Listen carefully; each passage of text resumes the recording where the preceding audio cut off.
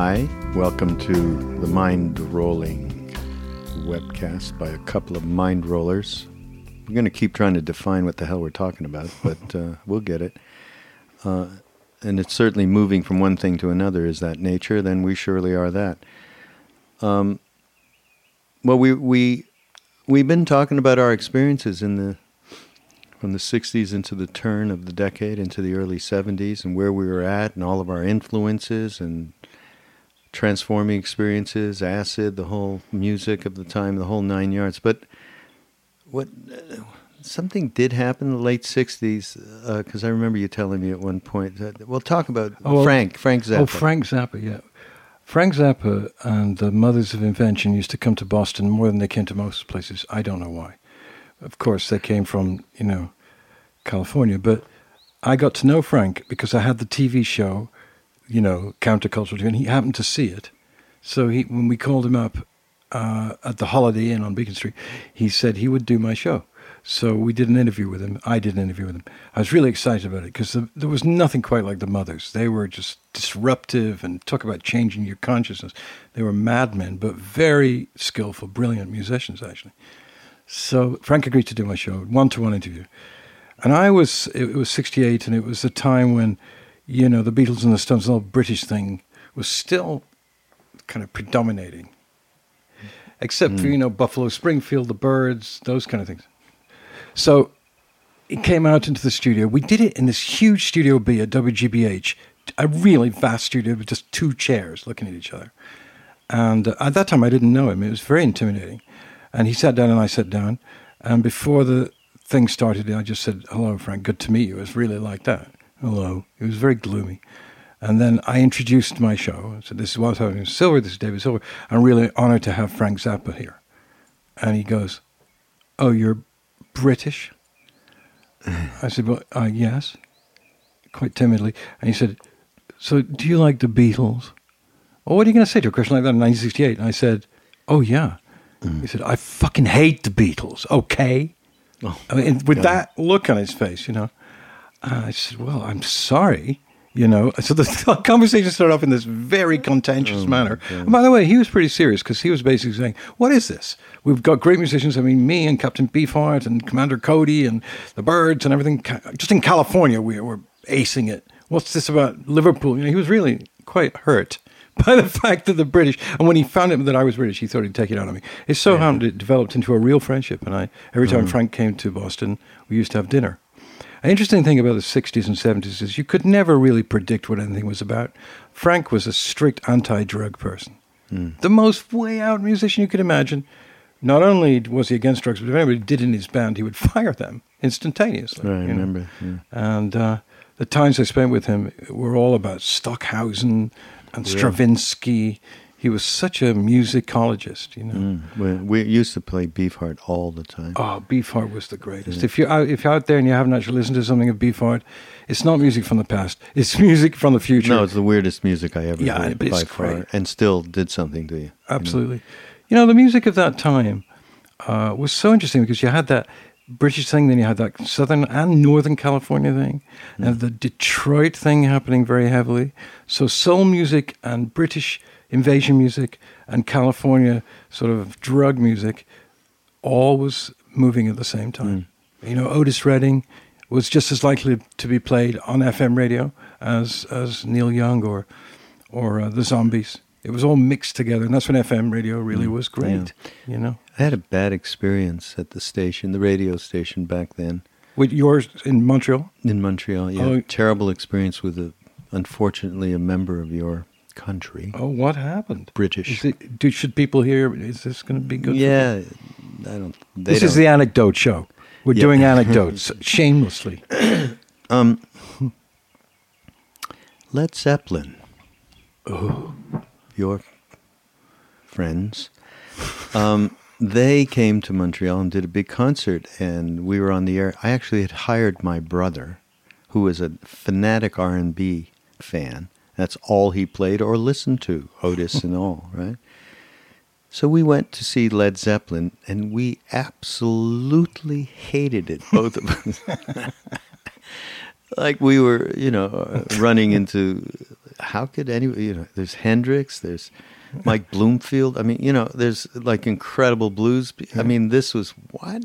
This kind of, anyhow. I actually, when I listen now, I go, wow, that sounds great. No, I like it now way better than I did then. And, but unfortunately, my brother had a show, and he said, I was at this Zeppelin concert last night at the Forum. It was the worst shit. So happened that Jimmy Page happened to be riding in his car in Montreal because they were staying over to do a television show. And he heard this because it was the only major rock and roll station there. And he heard my brother do this. Oh. He flipped out. I mean, completely went mad. And I had to go and denounce them when they went on this television pop, Dick Clark knockoff kind of show in Montreal, and denounced my brother and the radio station. It just goes to show you can't be in any media and think that no one's listening. Yeah, right. No, never do that. Never. Anyhow, I had to go to Robert Plant's hotel room. And he actually was staying in an apartment. They had rented an apartment. And Jimmy wasn't there. I guess he was so pissed. And I had to go, and with another DJ from England, who they knew him and he knew them, and he was a huge fan. He got, he was just playing them left and right. Yeah. I had to go apologize. I mean, seriously, formally on the radio, I have to say you were sorry. No, I formally went to the apartment to him personally and apologized. Of course, we apologized on air for that bro of mine's air. What was he thinking? Well, I guess he was just being thinking honest. Wasn't part of what was going on for us then. Which brings up other subjects about thinking wasn't very part of our wasn't very much part of our lexicon then, wasn't it? Thinking? Thinking. No, because everything that was moving us towards saying everything is overthought, everything's on the intellectual level. That's why we're in the trouble we're in. Let go, turn on, tune in, drop out, run away, whatever. But it wasn't thinking in the old-fashioned sense, because I think a lot of us felt that a much more visceral and heartfelt response to your life was going to make you happier than all that. Seemed to do a lot of not very bright things back then, though. Oh, you mean? Oh, you're not being company. You're saying we were just clueless. Yeah, we were clueless. Thoughtless, selfish. Yeah, some of that was going on. Fortunately, by the turn of that decade, I mean, you and I happened to be again. We were very lucky to have these beings come into our lives and help change. I mean. Which reminds me, this is way jumping on this thing. But this is all mind rolling. Yeah, or mind rolling. Mind rolling, yeah, by the mind rollers. When I went to India and I lived with Neem Karoli Baba, at one point, now we're talking about a powerful change. Like I say, we were going through this transformative change, where we were stopping being too stupid, selfish, self-centered, and so on, because we were actually starting to think there was a way to live what we learned on these acid trips, right? Anyhow,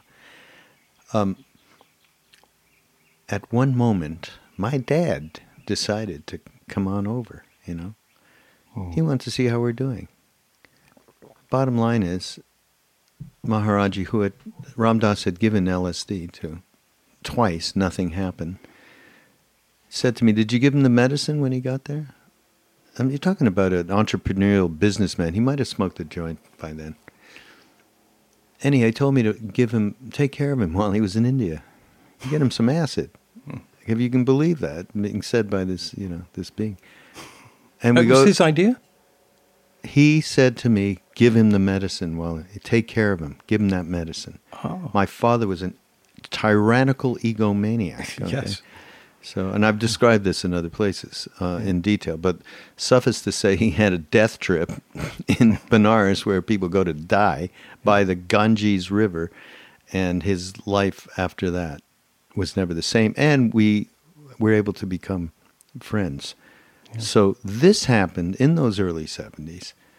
Talk about his life absolutely categorically changed. He was a bomber pilot in the Second World War, and he thought he wasn't afraid to die because he was the only one who lived in his squadron at the end of the war. And so talk about transformation and the power of that energy. And so you have, in one sense, the era that we were in and how so many things lent itself to this transformation. And then, of course, we talked about these beings, and we talked about them out of not necessarily needing to be in a body to relate with that which is, no different than who you are inside. That's intellectual, but that is the truth. And these transformations really happen, and I guess that's... The thing is, they were negativized, though, because what people would say were, very uptight about this. People have acid flashes. Well, yeah, but it wasn't flashes. It was all the time.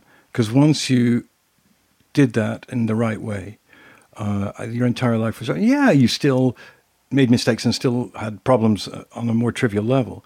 But there was something that crept in that never went away. And that, to me, was... And I think Ramdas has said this on numerous occasions, which is when he's been asked, which people ask him all the time, even now, do you regret having been, doing psychedelics and talking about them and everything? And he always says, no, it was the doorway that helped me, leave the unsatisfactory life and behavior that I was doing. And so, but, he always says, you have to be very not thoughtful, it's fastidious about the way you take them and all of that. Your father, I'm interested to know, because that wasn't normal. I didn't know one other person whose father or mother, anybody out of the generation, who had the, cojones to take this. When he took it, he took it. What was the transformation like? How long did it take him before he threw away his old ego identity? We were horrible. My brother and I, yeah. And my partner who was my wife-to-be, we gave it to him, and we were on a houseboat on the Ganges that was swaying back and forth, the river and the mist and the whole 9 yards. People all along that bank is people washing, praying, doing their laundry, dying, being born, being christened, cows, dogs, everybody's there. The whole and then dolphins in the actual river. There were dolphins in the river? There's river dolphins. I've never heard that before. Yeah, in the Ganges. Yeah, you see them. Goodness. And hopefully these bodies, there's enough money for enough wood so that the bodies completely burn, because when they don't, the dolphins eat the remaining, and dogs and everybody. So, yeah, this is the scene. Can you imagine that? Yeah, old dad's taking acid on the roof of this houseboat, looking over the river, and we are sitting around watching him with our eyes like, going, how you doing? Anything happening yet? That kind of thing. Oh, yeah. So we were terrible. And then he was like reading. I remember he started the trip by reading, and he got all into what he was reading at the time. And then that stopped, and he was just sort of... We felt like, okay, maybe he needs to walk, right?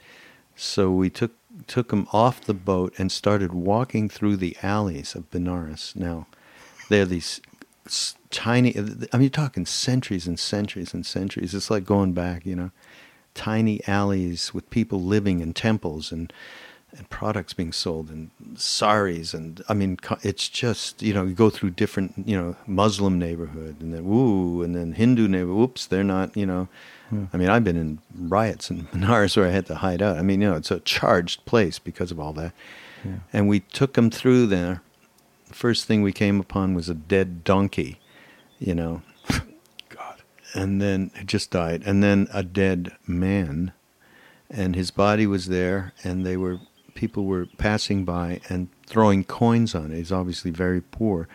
And the idea, I guess somebody was there, I don't know who was, maybe it was a relative, was taking care, and they were trying to collect enough money to properly burn the body. So he came upon that. So it's all death. He had a big-time death trip.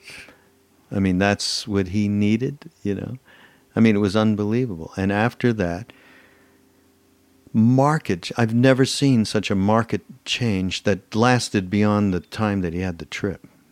I mean, it totally rewired him, you know. And then, you know, he went back, and before he went back to America, he saw Maharaji again, and who told him everything about his life. He had a farm and animals and what happened to, I mean, stuff that nobody could know, and he broke down, and that, you know, and that was the beginning of the end for him. He actually came back 6 months later. After we had come back to Canada from India, he went back a few months later after us and spent a couple of months there with my sister and so on. He took my, you know, my whole family basically.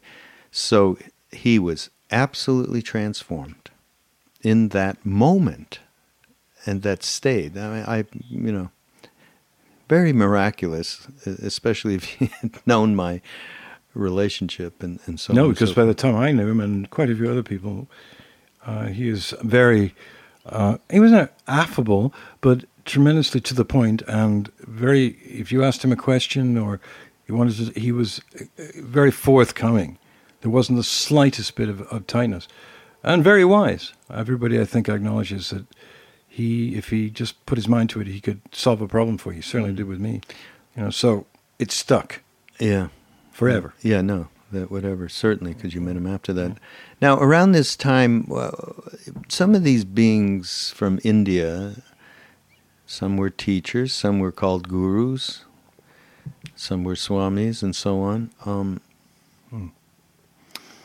They were coming, and they were spending time in the States, and many people were being, you know, magnetized, basically. Some were fairly righteous, some were not, maybe, and taking advantage. And for the most part, were teachers. I don't know of a being like Ananda Mahima, Neem Karoli, Baba Shirdi, that kind of a being that was there. But do you have some recollection? Because that's also formative when these beings started to come over. Well, Swami Muktananda was one of those. And because I knew that he was revered by people that I liked, loved even, I had darshan with him, which consisted of, what actually happened was I gave a lecture somewhere, and after the lecture, two guys came up to me very sort of formally and said, "We listened to the lecture." And my lectures at that time were about LSD. They were about, you know, how to use it and what the fourth dimension and LSD, I think is what it's called. Anyway, they were there, and they said, "We want you to meet our Baba, and he's going to be on the Upper West Side in Manhattan in 3 weeks." And I went, and there were about only 30 people in a small room, and we chanted and meditated. He didn't speak. He didn't say a word. Now, for those of you who might not know, Muktananda looked more like Miles Davis, and he had dark glasses and was extremely cool looking, you know. But what people used to talk about with him was this thing called Shaktipat, that he would maybe tap you on the head or smack you on the head or do something, and you would have this sudden onrush of Shakti or divine energy and feel completely transformed and so on. So that was the kind of thing that was floating around, and I knew about it. So I was kind of excited to go. Interestingly enough, nothing happened to me that seemed any different from any other experience, even at the supermarket or watching TV. Absolutely nothing. So what do you do with that? I didn't feel good about actually telling people this, because it sounded like I was automatically saying, that's all nonsense. There's no transference of energy, none of it. I knew that I got to know by that time that if it wasn't the exact right teacher with the exact right student, you might as well, you didn't see or feel anything. But at the same time, you couldn't then dismiss them, because you had to be open to the karmic fact or that maybe they're just not for you. Yeah, and that's so much of how it is and how everything is. I mean, what happens to you in life even, you know, once you see that, you see it's perfect for unraveling what's needed for you to unravel. Yeah, because you see people with Satchidananda, particularly in New York, at the Integral Yoga, and I was present with him a few times, and people were just over the top when they were with him. I mean, they'd just be, you know, and I thought he was amazing to look at, and definitely, you know, had knowledge, and was a very beautiful being. I didn't know anything else, though. I couldn't feel, I wasn't able to gain anything from it. And that's another part of that era, which there was sort of no grounding for anything. You sort of, it was like catch as catch can. You hear about a teacher, a guru, you go. It wasn't as if there was a yoga journal not really, not till later. New Age journal came at the end of the 70s, I think. Yeah, something like that, yeah. Anyway, enough said. Yeah. No, I mean, this is very much what started to happen, where more and more of these beings came over, and that started to affect a segment of the culture, one might say. I mean, today, you can't,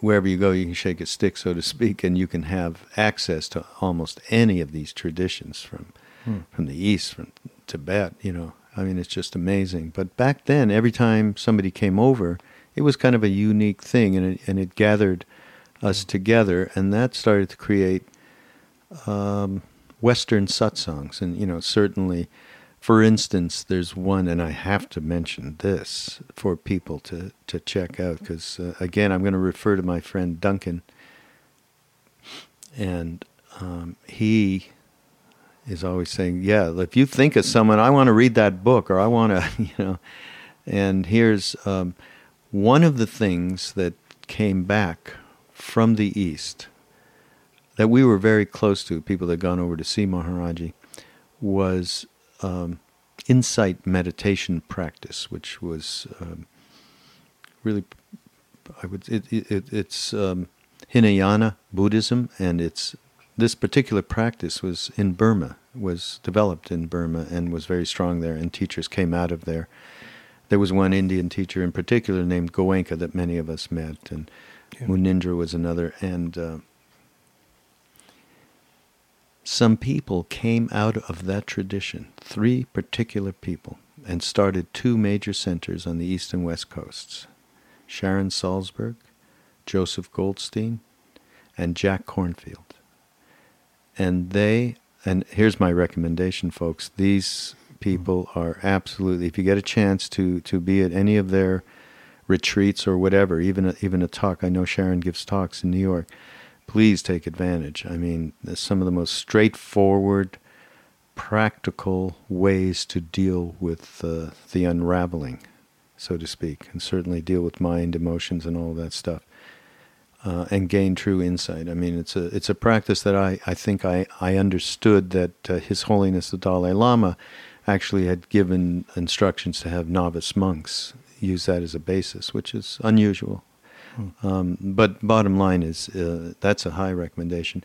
So some of this stuff that came back from the East started to be really a major contribution to the culture and mixed in. Buddhism now is very much a West, the Buddhism that's here is really being, it's not westernized, but it's being integrated into the Western psychology and dealing with, it's particularly the scientific elements. His Holiness is working with people like Danny Goleman, who's one of the group that went to India to see Maharaji, and working on these kind of investigations that I think are really super and bring a lot more people get more people involved, which is a great thing. But so this started to happen in those days, and we basically took a big advantage of it. And I guess our next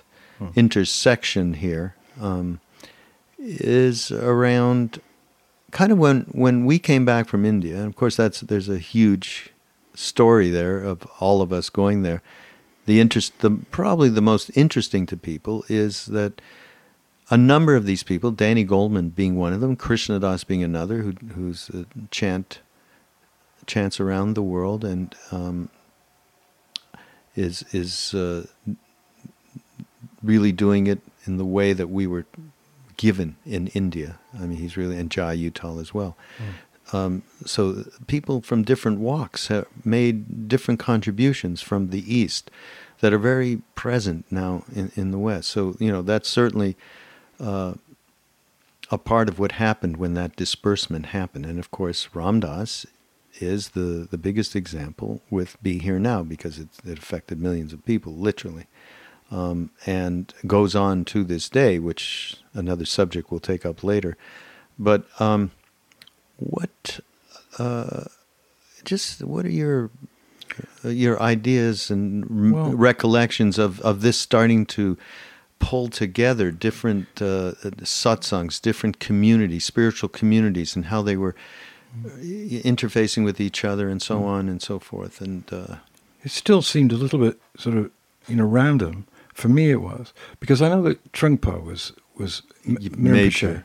Yeah, that's a major influence, absolutely. I mean, and you can only really... Read up him, by the way. Trungpa Rinpoche. Yeah. Chogyam Trungpa Rinpoche.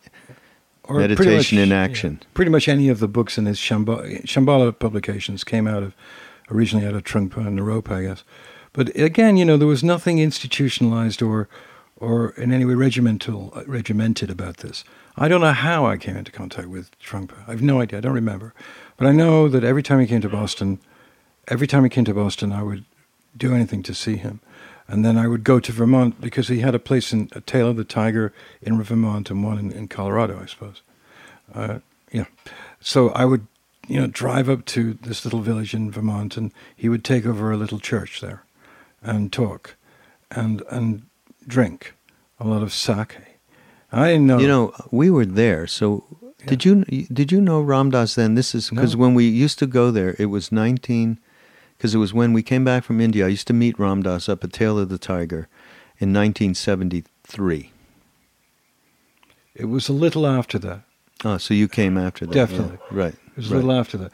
But I do remember this, that going up there and hearing him talk and the way he used humor and Americanisms and American culture, even whatever he picked up, within this amazing... I mean, the word amazing doesn't cover it. He was a master. Absolutely. But he was dressed in a Harris tweed jacket and slacks and a nice tie and very well kempt and everything. But he was just as authentic as it could be. And it was really gratifying to see how many people were drawn to him. Without any conflict, really, with anything else. It wasn't like people who were following the works of Ram Dass or even older back, Alan Watts and Paul Reps and all that other tradition of... Well, Alan was very close to him, yeah. And, at that time... Right. And? Well, yeah, Ginsberg was very... That's when he started his Buddhist practice, I think. Yeah, it was definitely through that. So that's a big marker. It's funny that we have these... it is. I didn't know that. I mean, we didn't really talk about that over all these years, so it's interesting how we jump in and out of I can't even honestly do it justice as to what I felt when I was at a Trungpa talk. And they were interactive to some extent. There were certainly questions. He used to make fun of us. Did you know that? No. Yeah, we'd be in the audience. We, meaning Ram Dass, being the personality that Trungpa, would jive. That he'd start talking about and people, that are on this, they go to the East and they bring this back as if they've, just become enlightened, and suddenly everything is love and light. And he'd go, right, Ram Dass? Oh. He was constantly jiving. No, he was a real trickster. I mean, oh, yeah. Well, and of course there was many things about him that were, shall we say, not really understandable by virtue of the level of being he was in terms of the duality of the stuff he was involved with sex stuff and all that. But that's neither here nor there. He was, and to this day remains an important teacher in the whole pantheon of these people who have come from the East. So, again, I mean, we took advantage of this stuff. I mean, we really did at the time. I mean, we really took advantage, and that became more and more of our focal point. I mean, earning the grub, as Tiwari told that story. The grub. Yeah, that's right. Earning your rotis, as they put it in India, was certainly part of the equation. But there was a way in which we wanted a balance. I mean, I didn't personally... I was in the radio business. After I got back from India, I worked for the Canadian Broadcasting Corp. and did, programming for them. But it wasn't front and center anymore for me. Front and center was really developing more of, an identification with soul rather than roll, as Ram Dass says so much. Yeah. I mean, that's really a good way to put it. Yeah. Now, that is a whole other discussion. From moving from the roles that we find ourselves in, and all sorts of roles. It doesn't have to be just your job, and moving into soul. I think that we would have to say is that this was primary to the arc of our lives. If you could say anything about what it is, we went from point A to B to C to D as we went through all of these things that we've been, talking about here from the late 60s into the turn of that decade. It really was, the development of identification with who we really are. And how much of that was happening at any given time maybe was, a little microscopic. But as time has gone on, certainly there is absolutely an evolution.